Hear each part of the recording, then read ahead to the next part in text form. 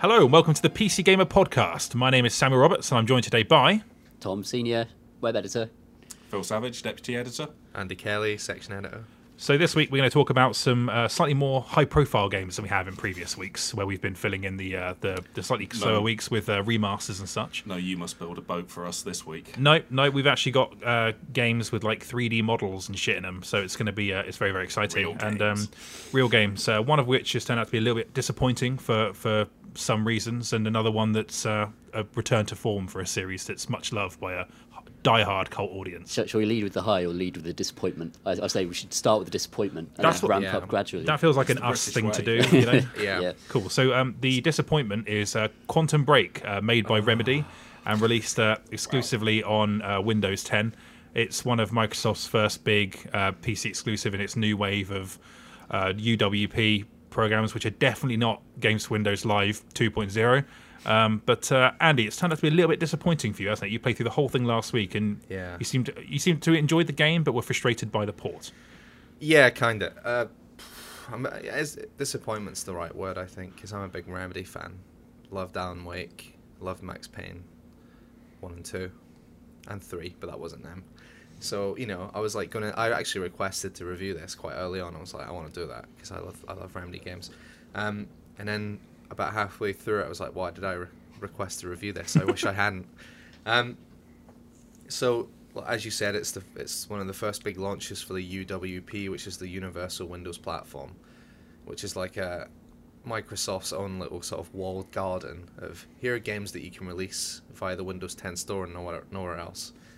For insert benefit here. I don't know what the benefit of that is for anyone, but there you go. Except Microsoft. Yeah. So it's 50 quid, which straight away is like, come on. And that's never going to drop. Like, No. It's not like on Steam where a game will come out at 40 quid, 45 quid, and a few months later it'll be down to 30, and then it'll just keep dropping down until it's a fiver in a Steam sale. Quantum Break's always going to be 50 quid. Is it possible to buy it as like a boxed product? No idea. I don't think so. Yeah. No, because like... That would obviously go down in price, wouldn't it? Yeah, that would go down in price. It's weird that it's £50 on the Windows Store, but it was £45 on the Xbox Store. Yeah, that's just... So we're getting charged a fiver more. Yeah. And obviously with the Xbox version, you can just buy it from Amazon, where it's even cheaper than that. And What? Yeah, it's crazy. And here's the thing, the Xbox version is playable. Yeah. It works well, whereas the PC version it's the worst PC version since Arkham Knight, and in some ways worse. Oh wow, which is damning. But you did still enjoy the game at the centre of it, right? Particularly the story. What's the sort of premise there? Remedy are very comfortable writing pulpy genre fiction stories. So you got the Stephen King-esque horror in Alan Wake with a little bit of Twin Peaks sprinkled on it. You've got the noir Max Payne stuff, which was very tongue-in-cheek and very like almost mocking, kind of hard-boiled noir in some ways. This is like they've turned their eye to sci-fi, time travel-based sci-fi, and it is they approach that genre with the same level of kind of skill as they've approached those other genres. So they're not right. It's not a great piece of fiction. It's not an all-time great piece of sci-fi. It's not a great piece of writing. It's just an enjoyably fun, dumb, slightly campy, slightly pulpy story, that's told well, has some good twists and turns. It's just it's story-wise, it's better than a lot of action games. It's interesting because they've gone with a high-end cast for this one, haven't they? And, and there are these live-action sequences that are about 20 minutes long that play sporadically throughout the story. Well, yeah, it's got. I mean, the cast is pretty good. It's not like an A-list cast. It's not like Grand Theft Auto San Andreas getting Samuel L. Jackson and Dennis Hopper and all that. Yeah.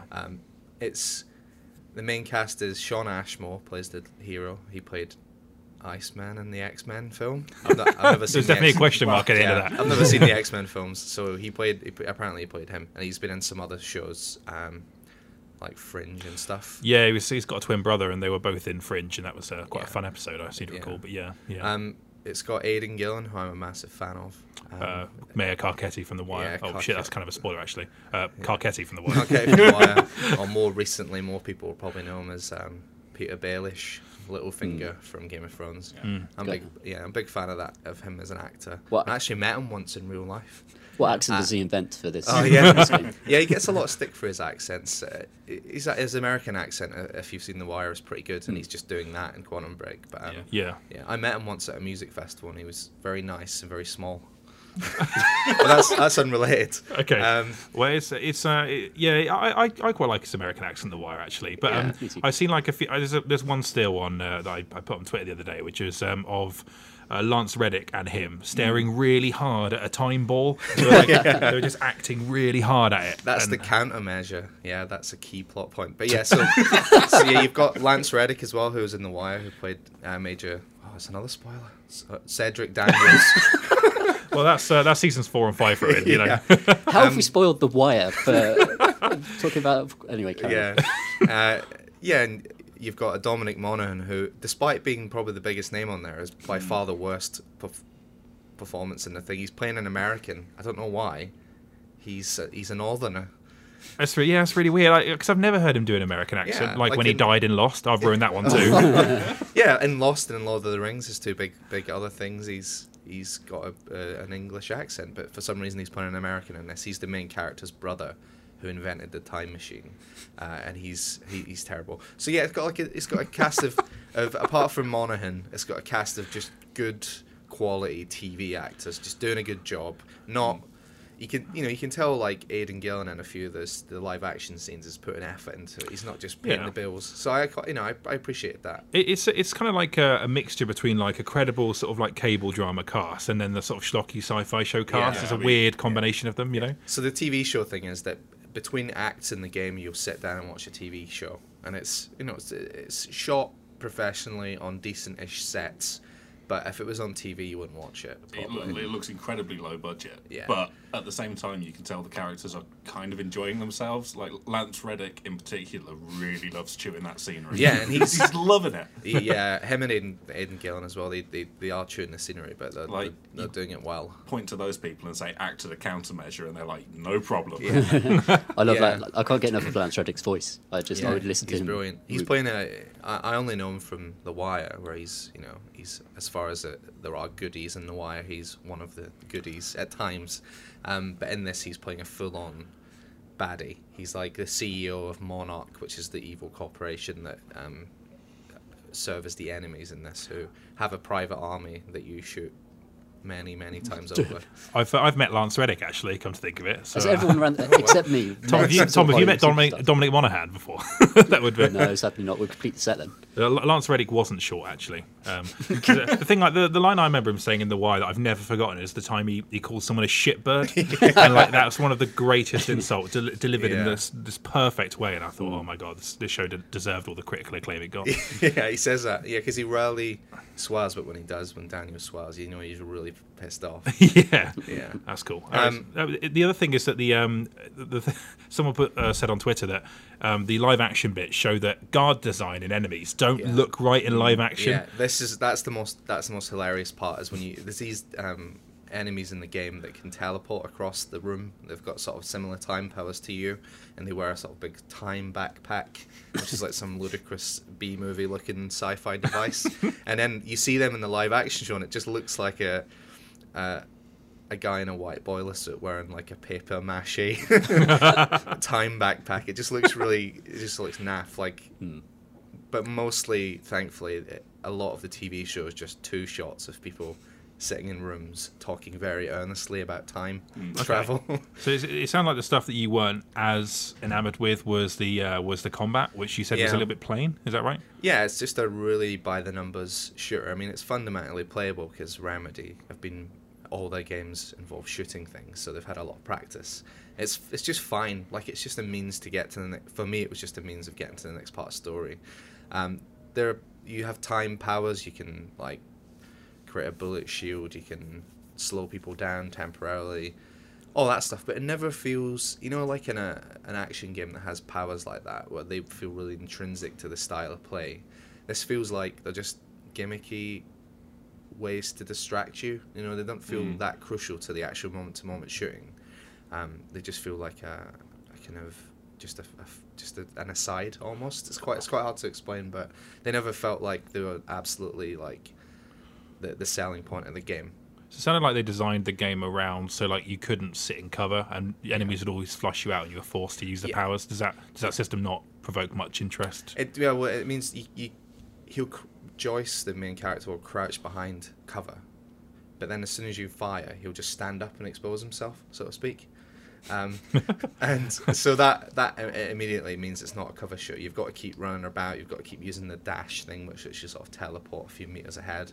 You've got to keep moving and circling, and that is. I'm glad it wasn't just a game where you pin yourself behind cover and take pop shots. But then the powers just didn't really work for me, and I didn't find them that interesting. The thing that I really liked about the game was the story. Ultimately, like it's schlocky and a bit daft, and the ending's not great, but the ending never is on a lot of time travel type stories. But yeah, it's the story that kept me playing, and it certainly wasn't the PC version, which I think I should explain some of the problems with that. So the game, the highest resolution the game natively runs at is 720p, and whenever you set a resolution higher than that, it's called reconstruction, where it reconstructs the image. I'm using the worst layman's terms ever here. But basically, when you run in 1080p, it's not 1080p, and you can really tell by looking at it. It's got that fuzziness of when you run a game at a non-native resolution. So even if you're running at 1080p, 1440p, 4K, the game's running at 720p, and it's been upscaled in some way. So it the image just looks rough. So presumably because the Xbox One version was running at 720p, I assume that's the case. So it feels like a bit of a quick fix then. Well, that's the thing about the Universal Windows platform, is that the idea is that they make one version of a game and it works on everything, which is just stupid because PC games need to be tweaked and tempered to work on PC. So that's one of the problems. Another one is that it's locked at 50 hertz. So if you've got a 60 hertz capable monitor, the game will be locked. Will do. Yeah. So the game is locked at 50 hertz, so you can never get 60 frames per second, or at least you can get it. There are points in smaller rooms where it feels like 60 frames per second. It feels, and shootouts in smaller areas. But when you go outside, the frame rate just goes to shit. And you can't even lock at 30 frames per second to get a experience on par with the Xbox, because it's got frame pacing issues. So even locked at 30 frames, it still judders and chugs. I played it on Xbox One, and I was like, I wish I could have played the game like this. I've been playing it on Xbox One. It's nice not to have to worry about all of those stuff, and it's not a thing we should have to worry about on PC, really. Or pay an extra $5 for a worse experience on Xbox. It's crazy.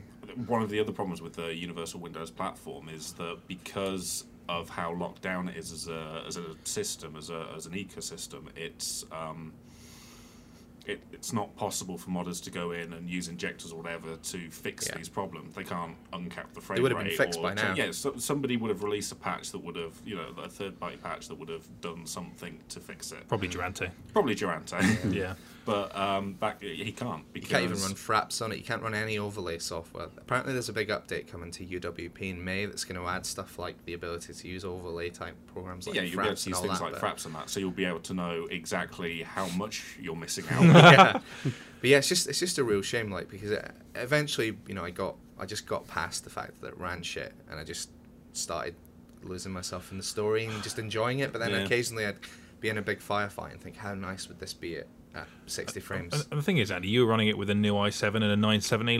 It's really bang out of order. Yeah, I can play Grand Theft Auto 5 at 1440p max settings on that build. At hovering around 55, 60, and this.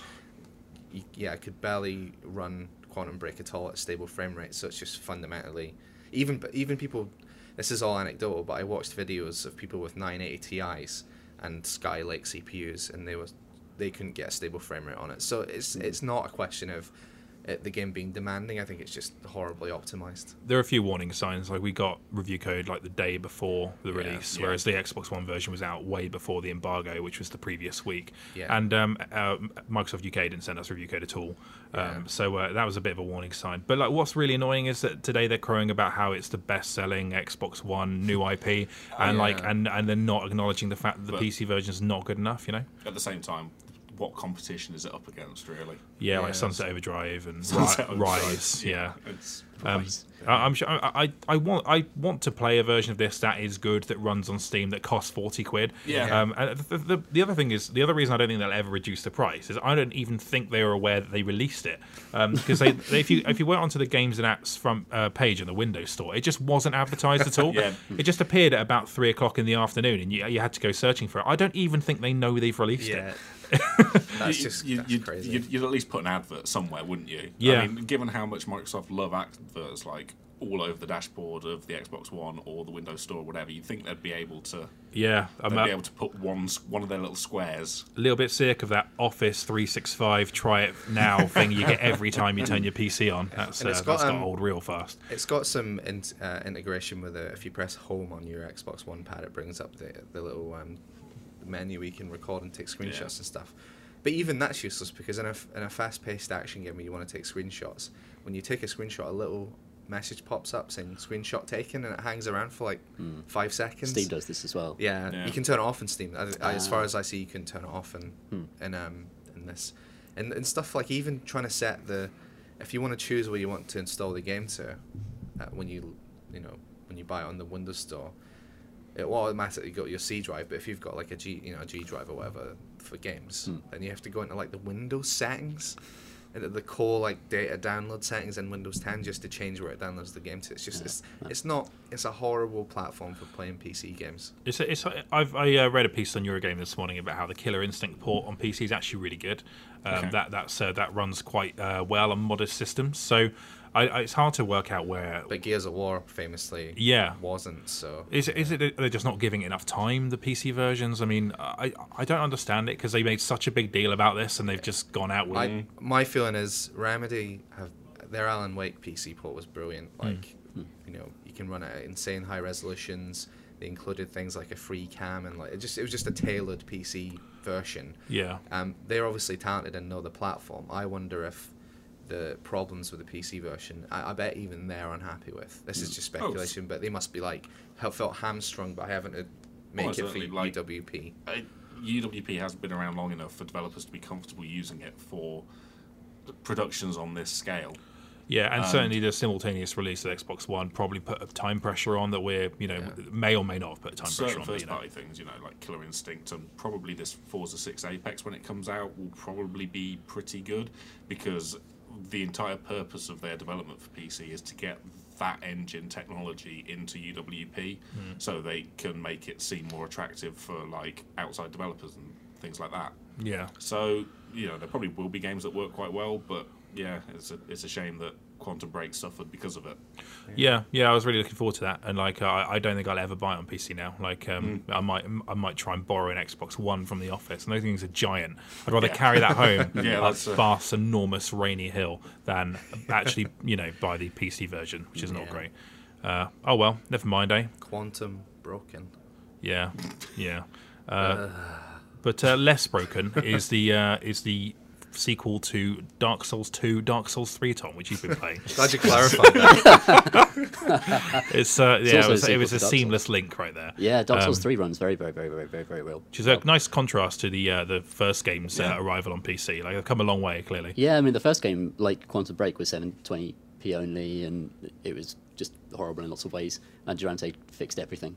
Just within because he was days. allowed to with that. Because he could just reach into the Matrix and pull some levers. That's what we know about modding. He pulled a lever in the Matrix. Yeah. Then he put a new game down the electricals.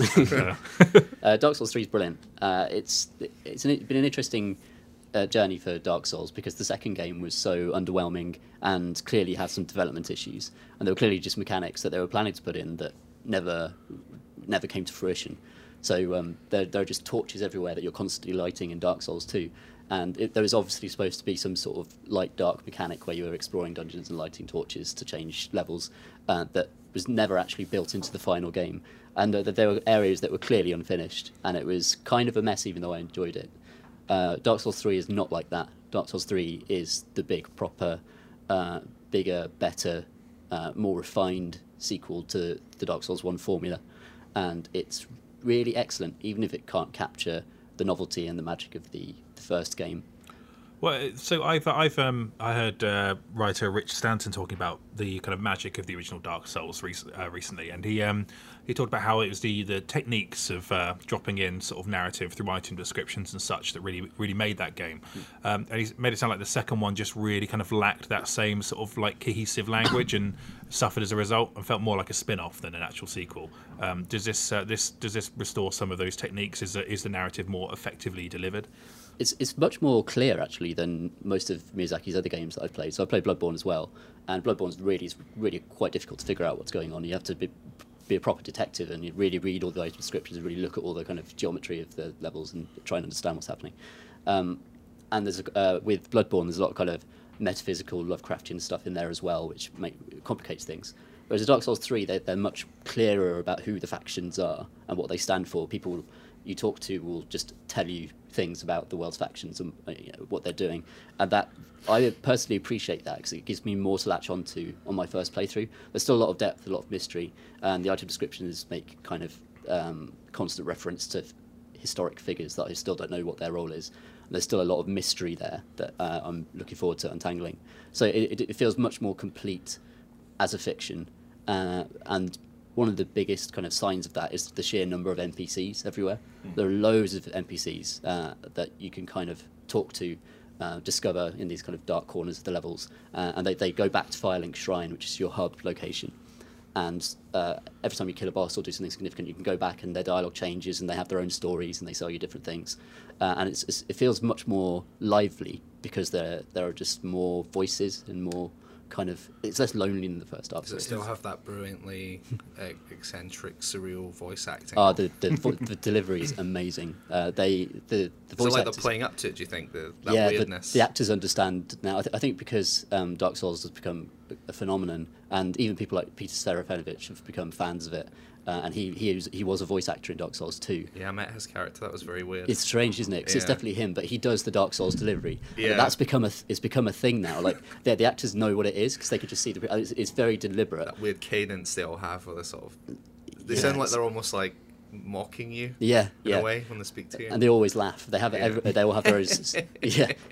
And Bloodborne's a bit like that too, isn't it? Is that Yeah. a similar style? I've not played any of the Dark Souls games, I must Is say. there but, still the sense that like these NPCs and these characters are just lying to you, and you're being sort of manipulated through this world that Dark Souls 1 has? It's very difficult to tell because that stuff only becomes apparent very late in Dark Souls. And I've only played about 15 hours of Dark Souls 3. There's I'm not even at the first major kind of boss yet. It's huge. It seems to be huge. The environments are massive as well. The thing about it, someone who's played a lot of the previous games, I played Dark Souls 1 again earlier in the year because I was so excited about Dark Souls 3. Like it's become a template now. Like the From dungeon crawler has become so very templated, and the rules of it are very set. So in many ways, it feels incredibly familiar. And I think if you've played loads and loads of Dark Souls, then you might find it a bit too familiar, particularly given that some animations and attack patterns are reused across the kind of the Undead Settlement generic warriors. They have just straight up the same attacks as a lot of the enemies that you'll have fought in both Bloodborne, Dark Souls 2 and Dark Souls. Oh, wow. Is there any truth to the thing I read about that one area in particular is either intentionally or for recycling very similar to location in Bloodborne? I'm not sure. I've not seen any actual... There's like a village, and the enemy types apparently, people are claiming that they're just taken straight out of Bloodborne, or maybe it's some weird like connective tissue between the two universes or something. That'd be cool. That would be cool. And there are undoubtedly going to be theories around that, though I think they're pretty explicitly different worlds. Yeah. I think they have reused a lot of attack patterns, and there are some wolf-like characters that you might associate with some of the werewolf-type characters in Bloodborne. And personally, I don't mind that because if those patterns work and are exciting, then it's still fun to fight them. And I think they have mixed in enough new stuff and new enemies to make it feel fresh and to make it exciting. There are some amazing enemies on a place called, I think it's like the Forsaken Road or something, or the Road of Disappointment. That really doesn't. Yeah. It doesn't really distinguish it from any other environment from a From game, you know. Alleyway of Sorrow. And in there are these kind of hunched black kind of demonic figures with these big knives. But as you approach them, they start kind of convulsing and wings start exploding out of their backs. And if you let them kind of deploy their wings, they lunge at you in a big flurry of dark feathers and try to start slashing at you. And then after a few minutes, you come across like 5 of them at the opposite side of a bridge, so you can't just take them all out straight away. You take out one and maybe damage another one, and then suddenly there's this wall of black feathers just coming at you across the bridge, and you're just backing away frantically, just trying to keep the shield up, swinging and swinging and swinging. And these moments of desperation of being swarmed are what Dark Souls does so well. Yeah, They're a bit like hard. Dark Souls. They're a bit harder than those bird things in Bloodborne to kill. Those little raven things. The hilarious little ravens. Which die in one hit. Yeah. Yeah, the ravens are funny because they're there to signify where treasure is, because they're supposed to be like magpies that pick up shinies and then. Is that what they're there for? Yeah. I've been playing that game for 20 hours to pick up on that. I don't think these games are for me. That's told me that. It rewards really careful exploration, and one thing I would say that is good about this templating effect is that the level design has become so refined, and that they have such an understanding of where the player will look, what the player will do. They know how to lead the player's kind of attention around a level, and when to distract them, when to ambush, how to lead them to the boss. Dark Souls 1 was very, very confusing for new players, because a lot of the flow of the world is very unintuitive, especially in the opening section where you find a key and it opens just a really obscure door that leads down into the rest of the world, and that's where you're supposed to go. And as a new player, it takes you hours to figure out what the hell that thing is for. But in Dark Souls 3, it's like butter. It's just you explore organically, and you just find yourself in the right places over and over again. And yet the levels are so complex and just so beautifully kind of knotted.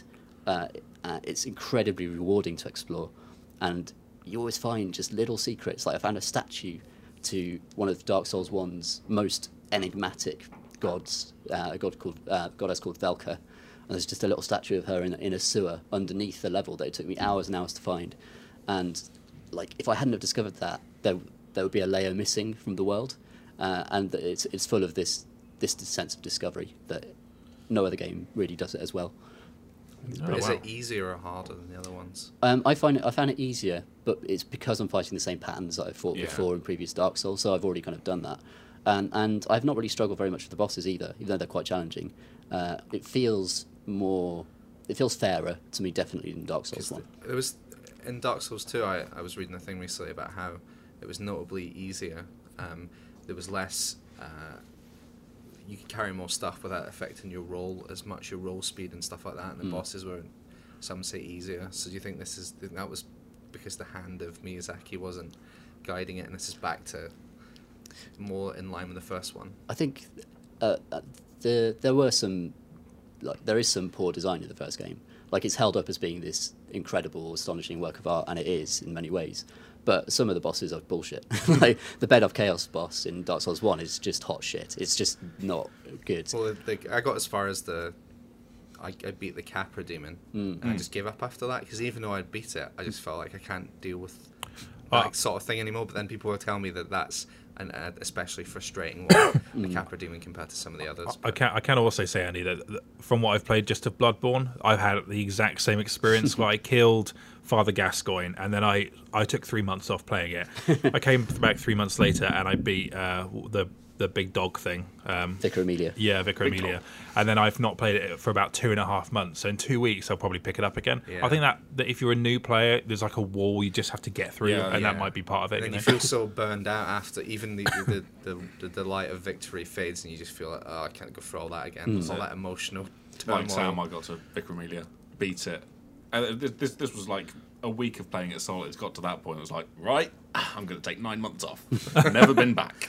Yeah, it's Tom. You must have. How many hours do you think accumulatively you've played of Miyazaki's games or From's games by this point? I was at least 100 in Bloodborne, probably more, and at least 100 in Dark Souls 1, probably about 80 in Dark Souls 2, and now almost 20 in Dark Souls 3. So heading up to 300 hours of time, which is amazing, really. Like and shows that those games that the people who are into them are really into them. I can't even envision finishing one of them. Like I feel like there's such a gap between us when it comes to that. It's really interesting. I was thinking about this more and more, because there are certain points where some players will get pleasure from that other players will get stress from, And I find the boss fights, particularly like From Software's boss fights, have just gotten better and better and better. Like they're incredible now. Almost every boss fight is interesting and challenging and an extraordinary spectacle. And that wasn't necessarily the case with the first game. They've just gotten really much better at it. And for me, that the feeling of going up against those things and discovering them and learning how to conquer that is pure exhilaration, and I just love it every time. And even if I die, I do get frustrated. I put it down, come back the next day, and just have the same pleasure. Whereas for other people, that's stress. Yeah. I suppose I like being empowered slightly more than Bloodborne makes me feel. But I'm told that there are certain in like Dark Souls games particularly, there are certain builds you can have that just make the game way easier, and that the difficulty of it is sometimes overstated, and that there's ways around that the game offers you. Yeah, some of those are cheesy ways. Like you can, there are lots of ways to cheese Dark Souls 1, for example, with ranged builds, where you can. There's a really difficult boss called Manus in the DLC where I think if you've got a bow and arrow, you could just shoot down into a shadow and it will just hit him and kill him. You have to do it 100 times. But wow! So I did that for a big frog actually in Dark Souls 1. I saw it. I saw it through some bars in a sewer, and I just shot it with arrows and not dealing with that big frog. Yeah, I don't know how hard the big frog actually was, but yeah, I'll go down there to find out. Yeah, there are lots of ways to do that, and it's obviously they deliberately allow you to do it because the bows are in the game, and they put windows near that frog, so they knew that players were going to do that. But then did it feel like you were cheating? Did you feel like guilty about it? Yeah. That's the Dark Souls thing, where Dark Souls says, look, you've done it, but how do you feel good about it? Yeah, you fought with honour. I wouldn't have felt bad about it at all. Like if I could have twatted Vicar Amelia off of a bridge into an abyss in one hit, I'd be like, yes, that's it. Who's the real winner now? Whereas I'm like a sword, shield, toe to toe. Let's do it, and lots of rolling. It's interesting because these games are near yearly now, and it seems like the people who are invested in them don't mind that, and they can just they don't seem to tire of the formula. And I'm kind of curious about that because you played about close to 400 hours of them now. What is it about them that you can just keep playing them that consistently all the time? It's because of the environments. It's because of the level design purely for me. Because every time you enter a new zone, a new area, and a headline for it comes up, I know that there's going to be 5 to 10 hours of just this beautiful unraveling of this knot. This is just going into every corner and kind of really kind of absorbing the entire place and what it means and what it's for. And that it's just these chunked little puzzles, and then you go to a new area and it looks completely different, and it's a swamp and it's full of different enemies, and it's these environments defy map making. There are maps. I've got bought the Bloodborne guide, which is just this huge, beautiful tome full of great artwork.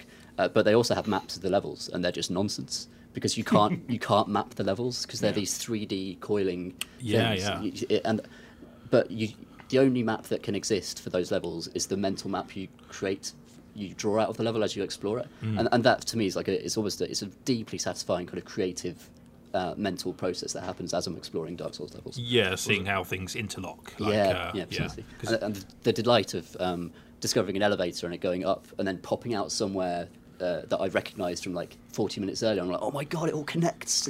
It's so good, and it just sets off fireworks in my head. Are there any environments in Dark Souls 3 that are difficult to navigate because the camera isn't up to the job?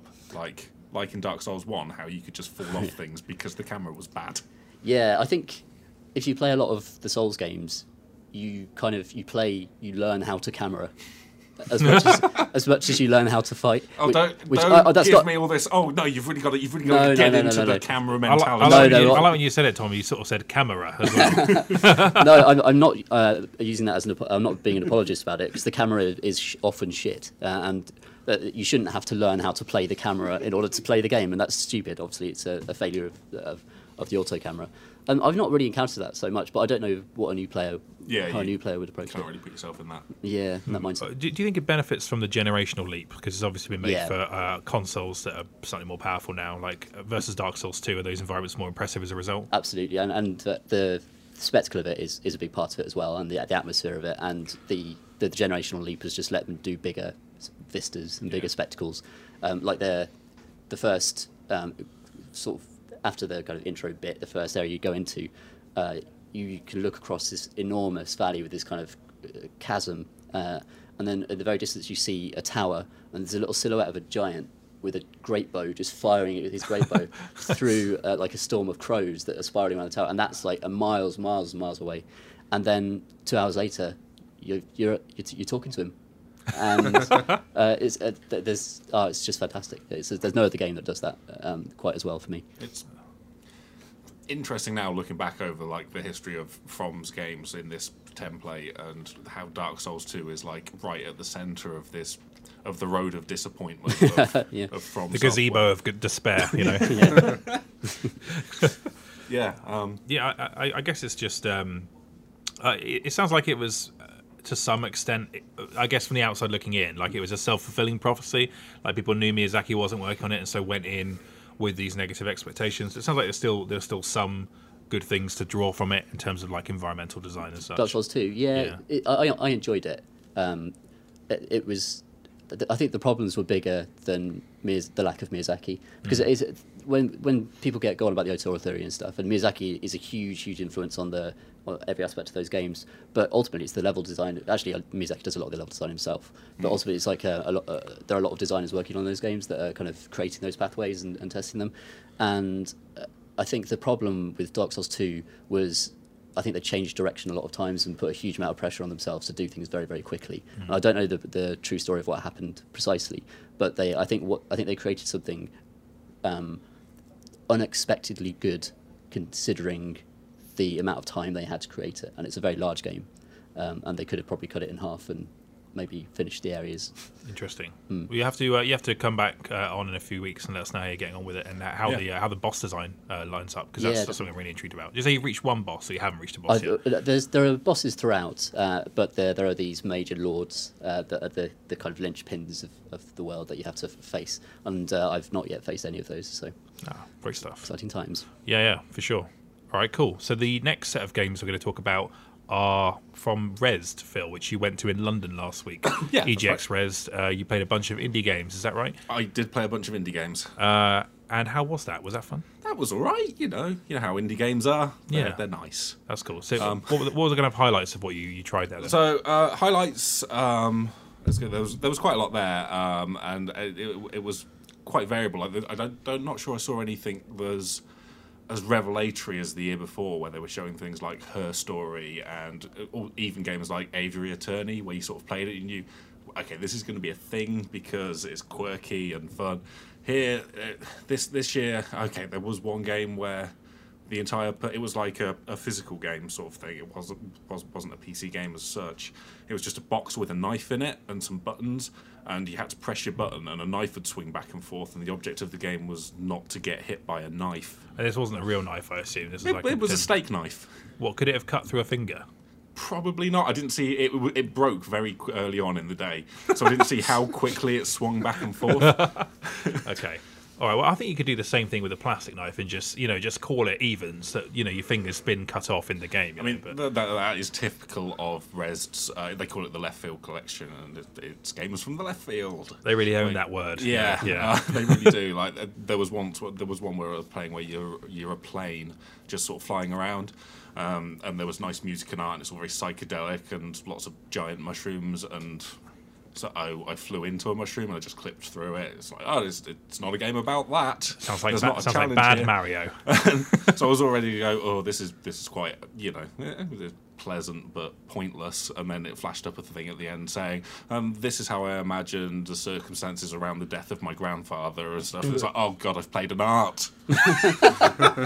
They tricked me to art.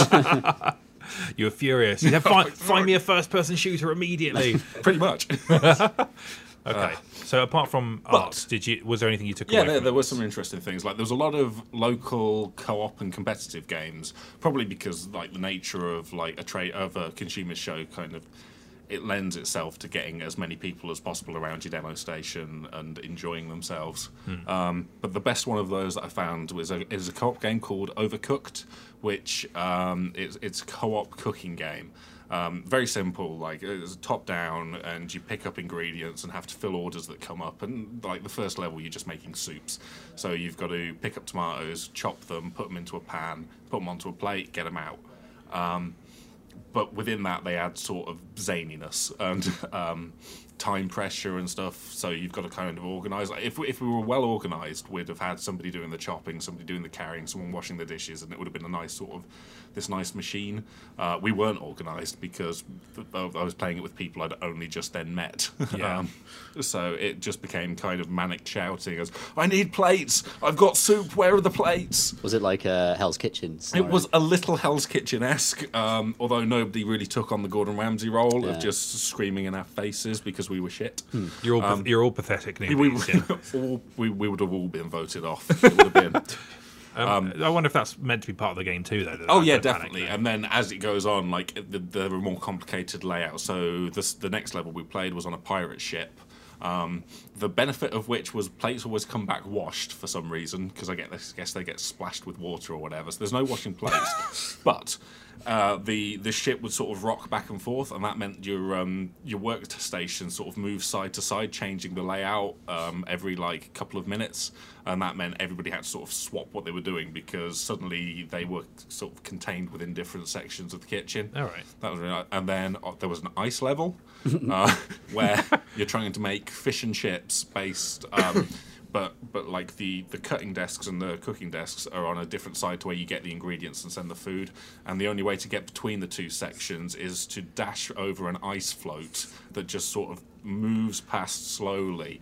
The problem is you put in all this work to sort of make up one plate. You cut and fry the chips, you cut and fry the fish, you get them all together, and then whoever's carrying it presses dash at the wrong time or knocks into somebody and they go flying off the ice float and the entire meal was lost because they're out. And you're just like, oh my god. It's really imaginative take on single screen co-op. Yeah, we should definitely play that in the office for sure. It'll be a lot of fun when that comes out. I really enjoyed it.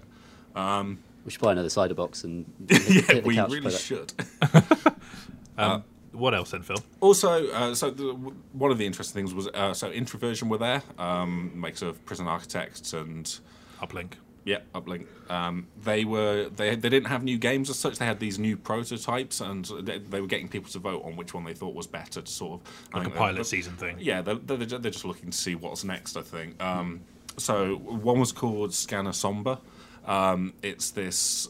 Essentially, you're exploring a cave, but the cave is entirely dark. So you use the scanner, this sort of pointless scanner, to map out the area by projecting lights onto it, and the lights will sort of stick to wherever there is rocks. So you sort of paint out the path forward. It looks very pretty. The way it works is although there's supposed to be rocks or whatever that your path is on, you can see through them. So if you look back, you just see the path of everything you've pointed in this really nice art style, sort of spiraling away. It was very arty. It was another art that I played. Yeah. I didn't. Beyond that, I'm not sure like what they'd do with it. It seemed very sort of walking simulator-ish, a bit Dear Esther-y when you're exploring caves and just looking at things and. Beyond that, I'm not sure what the game would be, and maybe that's because I died quite early on because there was a bridge that I thought that I could make a jump and I couldn't, and I just died. And I was like, I'm not going to play any more of this. I like that they're sort of going out of their comfort zone a bit though with what they're making. Yeah, it's definitely different. The other game they had, which I kind of enjoyed more, was called Wrong Wire. It was just a series of puzzle levels that were about defusing a bomb. So it was a bit like that. Keep Talking and Nobody Explodes came out last year, but without the co-op element. So instead, you've got all the tools in front of you, and it's very simple. You just click on a thing and click where you want to plug it in or whatever. There's no real difficulty there. It's all very sort of digital. Everything slots into something else. It's all quite obvious in that. So the trick is figuring out the puzzles of it, and so you plug in, say, this password scanner thing into the bomb, and then you've got to look through and try and work out what it's telling you and decode it into what the passcode is to defuse the bomb. And I was incredibly terrible at it. Like, I think I got the early one where you just have to cut a wire. That was on my level. But any time there was code breaking or whatever, the time pressure of the bomb ticking down, you can always see the display. Oh, I've got 5 minutes to solve this, and also, like, the developers in Introversion are just sort of standing around looking at you, and I could hear them in the background commenting on how close I was, and I was like, this isn't helping, guys. This is just making it... Like, if you're in bomb disposal, you don't have people sat behind you going, well, he's nearly got it. Let's see what I'll do next. Is there enough in that for a full game? Like, I don't know. There were probably 4 or 5 puzzles within that, and they did seem to get a lot more complicated. Like, they did think of some smart ways to make it more interesting, and part of that was just within, like, the fiendishness of the bomb design. So there's one where you pull off a panel and that's what arms the bomb. Oh, right. And then you're like, oh, I've armed this myself, I've got to actually figure it out now.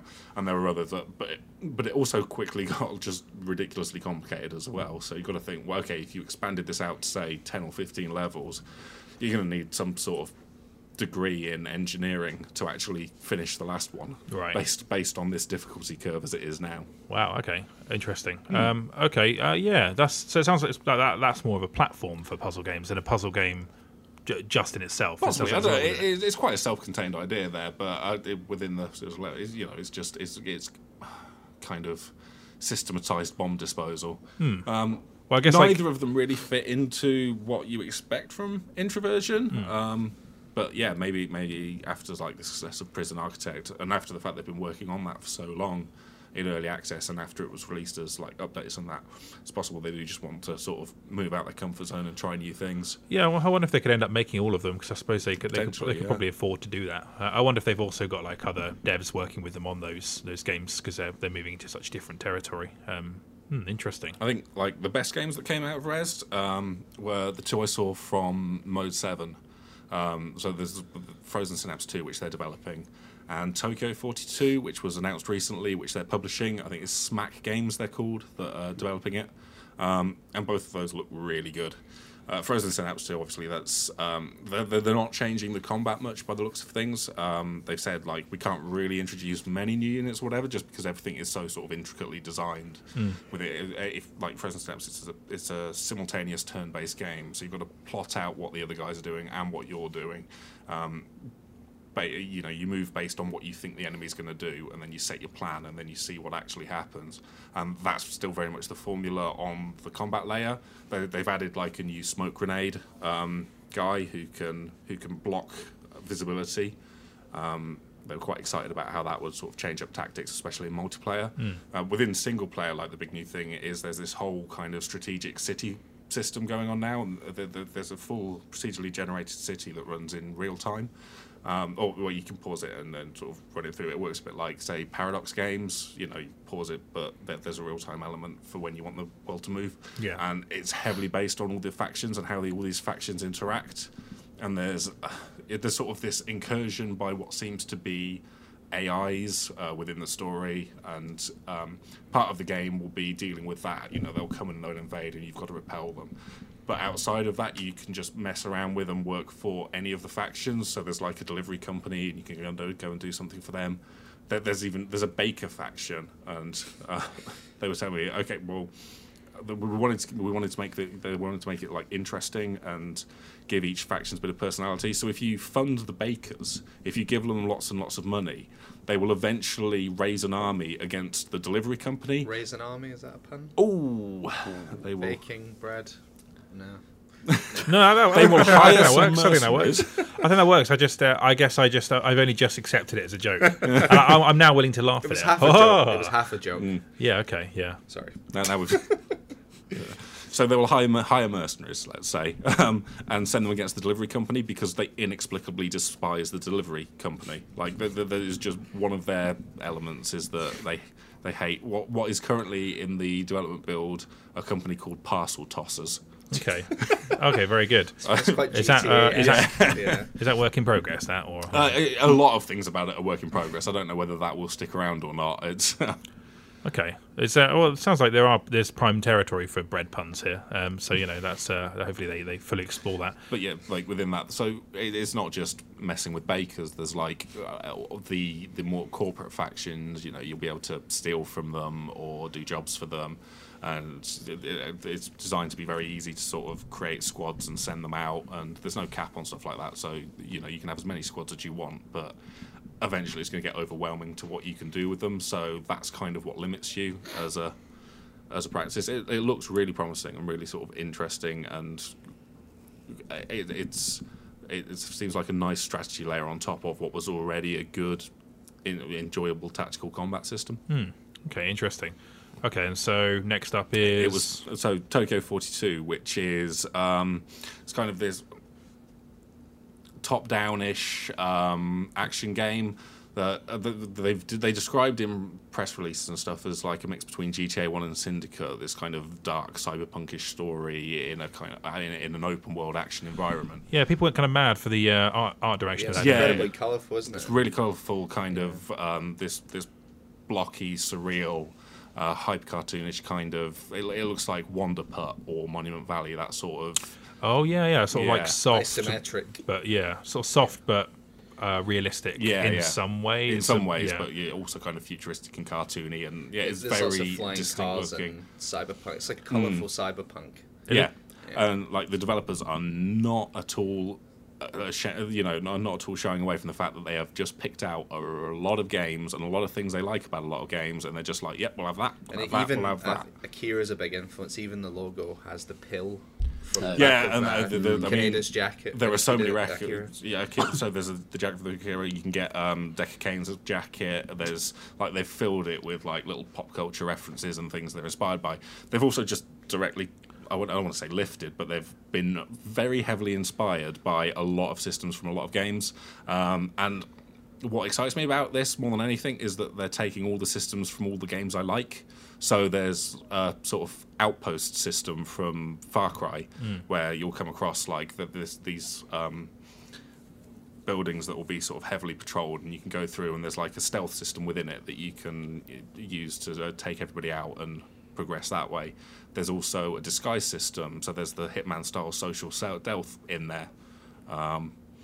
There's like attack any civilians, and you sort of trigger this police-based wave survival mode where you just sort of compete for points. It just turns into a horde mode mini game at that point, and it's quite formalised because the score system comes up and it is treated as its own separate thing. How does the kind of combat sort of work then? Is it because the original GTA's combat I now more closely associate with Hotline Miami? I guess is it a bit like that? It's quite. It looks like a twin stick shooter, although because it's got that isometric look. I mean, it's not isometric because it's fully 3D and you can rotate the camera and everything. Because it's got that look. It's there's also height based element within that. But it looks quite clever. Like as you pull out, you can you just see the direct path of where your bullet will go, and there's a little height map on where your cursor is, so you know exactly where it will shoot and stuff. And you can like line up headshots with a sniper rifle to take someone out. Wow, it's really probably like if we look at other influences, so there's a multiplayer element as well, and that's the kind of Assassin's Creed style multiplayer like that you get in Assassin's Creed or The Ship, for instance, where you're sort of pretending to be an AI and you've got to hide amongst these. You've got to hide in plain sight, sort of not reveal yourself to be the player, while simultaneously trying to figure out who your opponent is, which NPC is actually the person trying to kill you. So, I don't know how many original ideas there are in it. It's just a lot of things from a lot of games. If you haven't seen it, watch the trailer. Yeah, it looks amazing, and it's all the things from games that people who like action games like. So interesting. I definitely I don't really mind the whole boring lifting elements thing because in terms of actual games that look exactly like that, there isn't really anything, and that's pretty much why it captured everyone's attention when they released that trailer. So I'm well up for that, and it ticks many of your boxes as well. Yeah, definitely. Yeah, that's cool. Is there anything else from Res, Phil? Or is that those are the main I think they were the highlights. Certainly, yeah. That's cool. It sounds like that's a good little selection there. We were going to talk about Enter the Gungeon as well, which we could talk about a bit. But talk about it a little bit. I don't. Have you been playing that at all, Tom? No, I'm not even sure what it is. Me either. Let me based on the title, let me guess what kind of game it is. Go for it. Is it a top-down roguelike twin-stick shooter with pixely graphics? Absolutely spot on. Honestly, I was a complete guess. Not that it's that hard to guess based on the name, but Dungeon. Yeah. Devolver's got like a good range of games, but they've got a solid line in games that are familiar combinations of elements, and this is indeed that to a T, actually. I'm sort of enjoying it, but I realise I don't have the same time I used to for games where I'll die against a boss and have to go through this dungeon again and again and again. As nice as it looks. That's Dark Souls. Yeah, you're not. Dark Souls really isn't for you, is it? No. I don't know. I guess it's a really kind of like enjoyable twin stick combat system where you have to use cover a lot. Like you can knock over tables and hide behind them.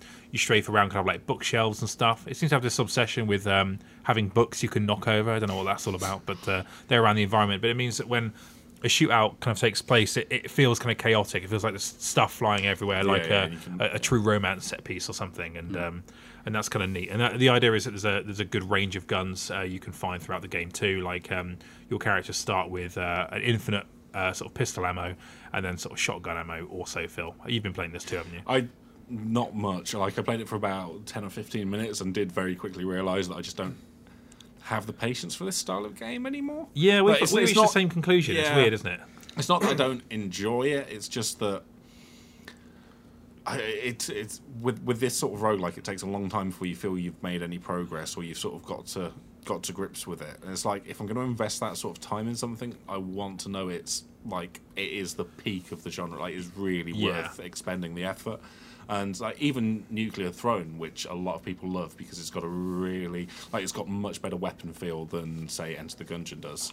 I'd say that is a main problem with it actually. Like that, the guns don't feel good enough for me to want to go the distance with it. But even that I find quite sort of scrappy and almost like it feels like you're wasting a lot of time in these games because like the way death completely negates your progress and you're back to square one, and it takes a long time before you can really get a feel for the world and get that emotional attachment. And I don't know how much this just sounds like sacrilege in that I'm a bit of a newbie, but I don't know how much it gains from making you go from the start, because like if you reach the end boss and you die and you have to do the whole thing again, I don't know why there isn't a setting that I can just go straight from the boss like that. You know what the response to that would be though, if you made that claim online? yeah, I do. It would be I'd get like ambushed by eggs. It would be like Execute from Pokemon. It'd just be bombarding me with eggs. Sam, why have you we not? don't even have to say we'll ban that phrase on the podcast. No, but I stand by that because I thought that boss was it was like a raven thing that had a bear, like the chest of a man, and I just did a weird action there that people that listen to the podcast can't listen to. We appreciated. It was a bit like the Superman poster from the 50s Fleischer cartoon. Anyway, I don't know why. What is it with I was birds? very specific detail. Hyperlight Drifter's first really hard boss as a bird as well. A bird priest though. Well, This is a bird with a Gatling gun, so it's slightly different. It's something where I feel like I've seen everything before in it, but I'm not really blown away by any one element in it. Certainly not enough to go through it. I may pick it up again tonight and just get through that first boss and do that properly. I did that same dungeon about 2 or 3 times, and like it is cool. Like everything in it is like definitely like above average. It's just that without the gun feel being extraordinary or the enemy design being sort of like mind blowing, I need a better reason to go through it. To an extent, it's almost this is now the problem with how many sort of indie games there are and stuff. Like people complain about this idea of the indie apocalypse. Yeah. Maybe it's not so much that people aren't buying games. Maybe it's just that there are now that many games that if you are going to be released, you've got to have this immediate hook. It's got to be immediately apparent why I should spend time with this. That's true. Although it has sold really well. Like it's in the Steam top 3 sellers all weekend. Yeah, I'm not sure it stops people from buying games. I just wonder like how many of those people have then actually put solid hours into it, or how many sort of loaded up and went, I'll play this some other time. If something's less than a tenner, that's a good win purchase right there. It's one of those games you'll look at your Steam friends list and you'll look at everyone's playtime and it'll be 0.3 minutes played, or hours played. Well, certainly mine will be. Like I can't speak for anyone else, but then you'll be the odd person with 300 hours. It'll be like that total. This is one of those sort of like sort of subgenres where, like 2D platformers, it's going to take something that's hella good. Why did I say that? Why did I say that? Strange. Yeah, you played Life is Strange. Just the first episode. They do say hella a lot though. Something incredibly good for me to actually persevere with it. Like it's just a very busy. These are very busy genres now, so they need something really good to set them apart. And the guns don't quite feel good enough, so I'm not entirely sure. But it is the game everyone's playing at the moment, and Evan in the US on the S Stream is enjoying it a lot more than we are. Yeah, I don't know. Didn't he call it Spagunky, which I thought was quite good? Oh, puns. It feels like we're being slightly unfair because it's not. I'm not offering a quality judgment on it. I'm Me just neither. saying I'm offering sort of tired. I'm tired and worn down, and this was not what stopped that. Maybe I'll give it more of a go and come back to it next week and talk about it in some more detail. So I'm giving it a fair shake because I feel like I haven't offered a quality judgment either. You should demand your money back. Except this podcast is free, so we got a better review online. It's we got someone who actually had to play it for more than 10 minutes. Yeah, he gave it 78%. Jake Tucker. So check the review out on the website. But yes, that's the end of part 1, and we'll be back with part 2 with a couple of reader questions.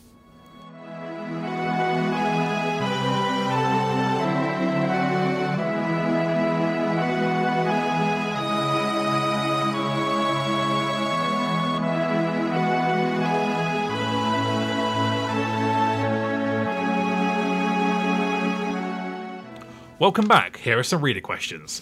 So our first one is from a regular listener, Gareth Cademy, whose name I can now pronounce properly.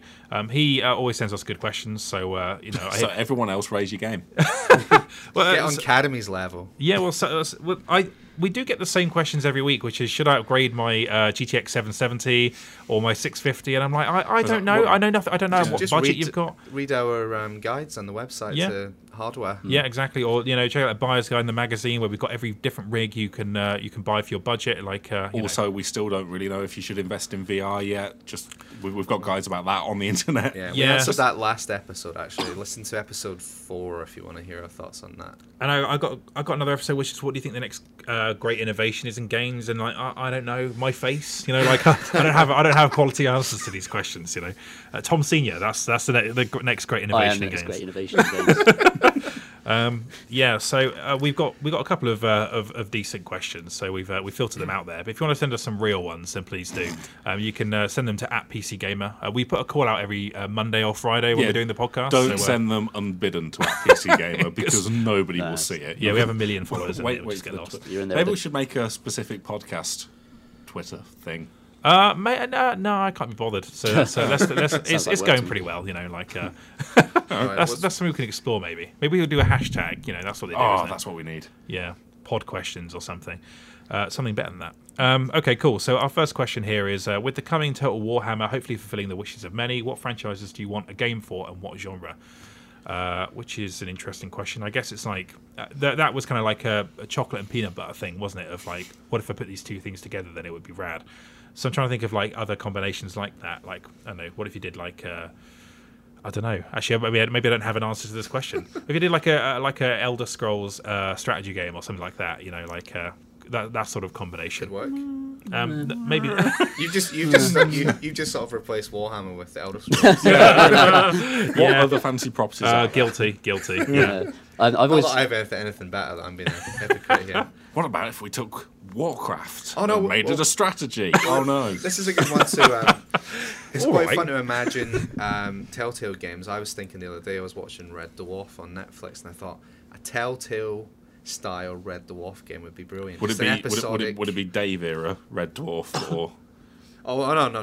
We're talking old Red Dwarf. Like we could do it in any era. Just have them in Starbug, and every episode's a different fun space adventure with the original writers and cast. Yeah, we know they're not that expensive. They made it on Dave, They definitely, something like that. So you could do that with most things. I even wrote a feature on the website. If you Google PC Gamer Telltale, something, you could just so that like take any good TV show or thing. Father Ted.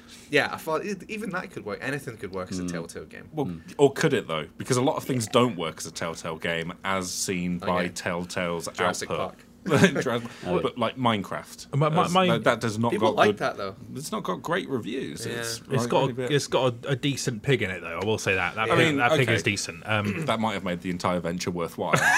But I do wonder how much legs are within like Telltale's kind of ability to like. Even Game of Thrones didn't particularly set the world light. Their interpretation of that. I've got like 4 complete Telltale series I've not touched in my Steam library at the moment, and I if Game of Thrones, a TV show that I genuinely love, isn't enough to make me play one, then I think maybe like the formula I'm just slightly tired of. Having said that, I probably will play the Batman one they're making. Again, it all comes down to the format is one thing, but its ability really, isn't it, to take the format and make use of it. Like you could take so many different properties and insert it into the Alien Isolation template as well. Yeah. Like, everyone's talked about, that'd be good. We talked a bit about the Thing, Predator and Blade or the Runner, Thing, or I don't know. Yeah, Seinfeld. Seinfeld Isolation. That That would work if you were Seinfeld being chased through his apartment block by Newman. That will work. Yeah, I swear. I mean, I say that. I don't think it would. I don't know if his apartment's big enough to really. It's not quite the Sevastopol. I wouldn't mind sort of more sort of like so-called walking simulators in like familiar sort of like environments from TV shows or films though. Like I don't know what would it like to be walked through like sort of Caprica before the fall in Battlestar Galactica or while the fall's going on, something like that. Yeah, like a Chinese room style story-led game in a familiar environment. I'd be into that. Yeah, for sure. Like that's something you could do without going to great fuss or needing to use the same cast necessarily. Just picking off a. Tom, you look like you've got a. Yeah, I'm amusing myself with ideas in my head, which is quite rude. In the middle of a conversation Are you talking, guys? I think the audio is picking this up. Are you picking up Tom Senior amusing himself? I was thinking about a stand-up comedian rhythm game where you play the comedian Stuart Lee and you have to hit the beats correctly in order to make the audience laugh and kind of like run the room over the course of a set. Comedy hero. You have to combo the same joke 14 times until the audience just laughs. wear them down. Yeah, absolutely. I've always wanted a game set in the Ian M. Banks culture universe, which is an amazing sci-fi universe. I don't know what possible game you could make with it.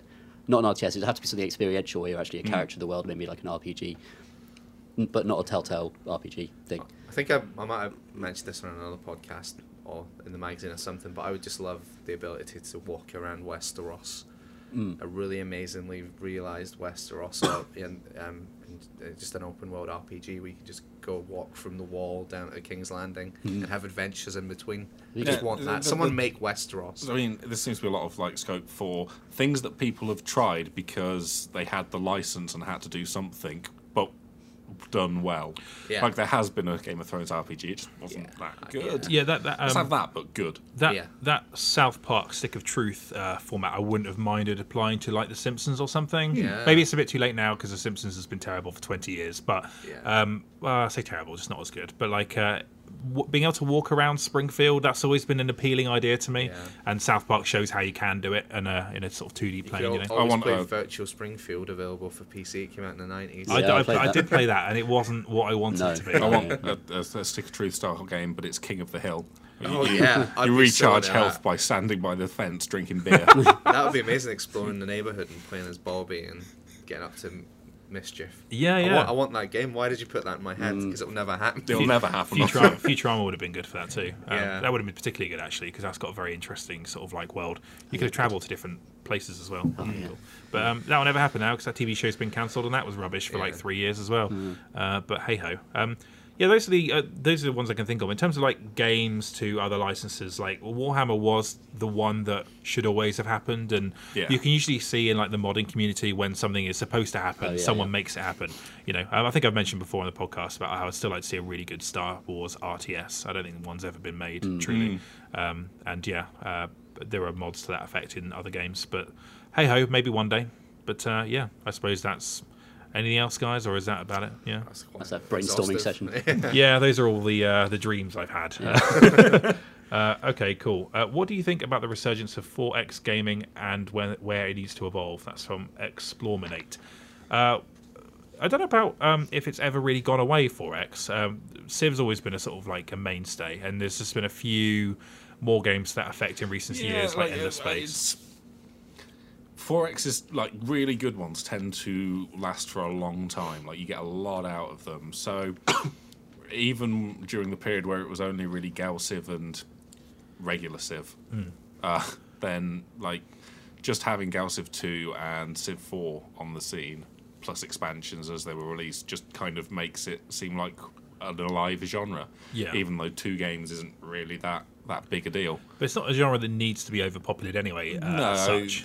Maybe that's part of what needs to evolve. Is it's been a genre that's been quite static and it uses a lot of the same ideas. Yeah. We're starting to see more experimentation through things like Endless Legend and Endless Legend's brilliant. I'm not the biggest 4X fan, but I bought that after Chris Thurston was pontificating about it, and it is how it weaves like story into a 4X strategy game is really well done. Yeah, the factions are really really different from each other as well, which is really exciting. But, part of that was Amplitude's response specifically to 4X, and what can we do where can we move this genre? And you'll see more of that in Endless Space too. I think like they've announced a lot more look at the internal politics of your empire. It's not just about conquering outside. It's hey, once you've got all these people, that in itself is a complicated problem. That's interesting because me and Tom a couple of GDCs ago had a lot of free wine in the hotel and decided to reinvent Civ as we do it because like the only exciting sort of like a victory state in that game is the military victory, and like none of the others are nearly as engaging or offer any kind of like interesting interaction. Yeah, and revolve around meaningless numbers. Like, what's culture as a number? How do you express culture as 25? What does that mean? I mean, that's what a lot of these games do, is that they boil down big, important social constructs into a number, and then you make it bigger by building things, and that's not an interesting. Yes, like the entire concept of a science victory is mad. I've researched my way to this 10. Wow. I'm interested in seeing what Stellaris does, because for me, Crusader Kings 2 is the one strategy game that I'd love to see more strategy games kind of take influence from, specifically because it's about relationships, it's about social, social issues and problems. Like, Paradox have dialed back a lot from that. For Stellaris, it's not going to be as character based. There are elements of that within like who governs what system, and the scientists specifically. It seems like the scientists are where all the personality goes into, which will be really interesting to see. But you're right, like it would be nice to have any of these like quite dry strategic decisions enlivened by people. Like that's where drama comes from. I'd like, conversely, going the other way, I'd love to play a 4X strategy game that was an hour long, where you build an empire and either it crashes and implodes or something happens to it in the space of an hour. Yeah, because I feel like 4X games, I rarely finish a whole campaign because just time and patience. Yeah, like a game that puts a whole Civ campaign in the space of an hour sounds brilliant. Oh, you want to play Civilization Revolution on that was great. On DS? Yeah. Or on I remember reviewing that on PlayStation 3 a billion years ago, and it was really, really good. Yeah, it was. I would say it's a bit too condensed. Like it could have done with some options to have a more expansive campaign if you wanted to. Yeah. Like it did come down to whoever built the most towns as quickly as possible won. But like it was still a really cool distillation of what Civ's about. Could probably make a really interesting 4X like that was sort of quite short form, just around the fall of an empire. Like about like one snapshot. Yeah, just assume that you've won a campaign and you jump in at that point where everything's going to because like you see over history these sharp declines where everything's gone wrong, and a lot of it becomes about how best do people manage that breakup at that point. That's interesting. Yeah, just taking off rather than doing a whole here's 200 years in an hour. It's just here's one specific moment in an empire's downfall, and different things happen each time depending on what you do. That's cool. Yeah.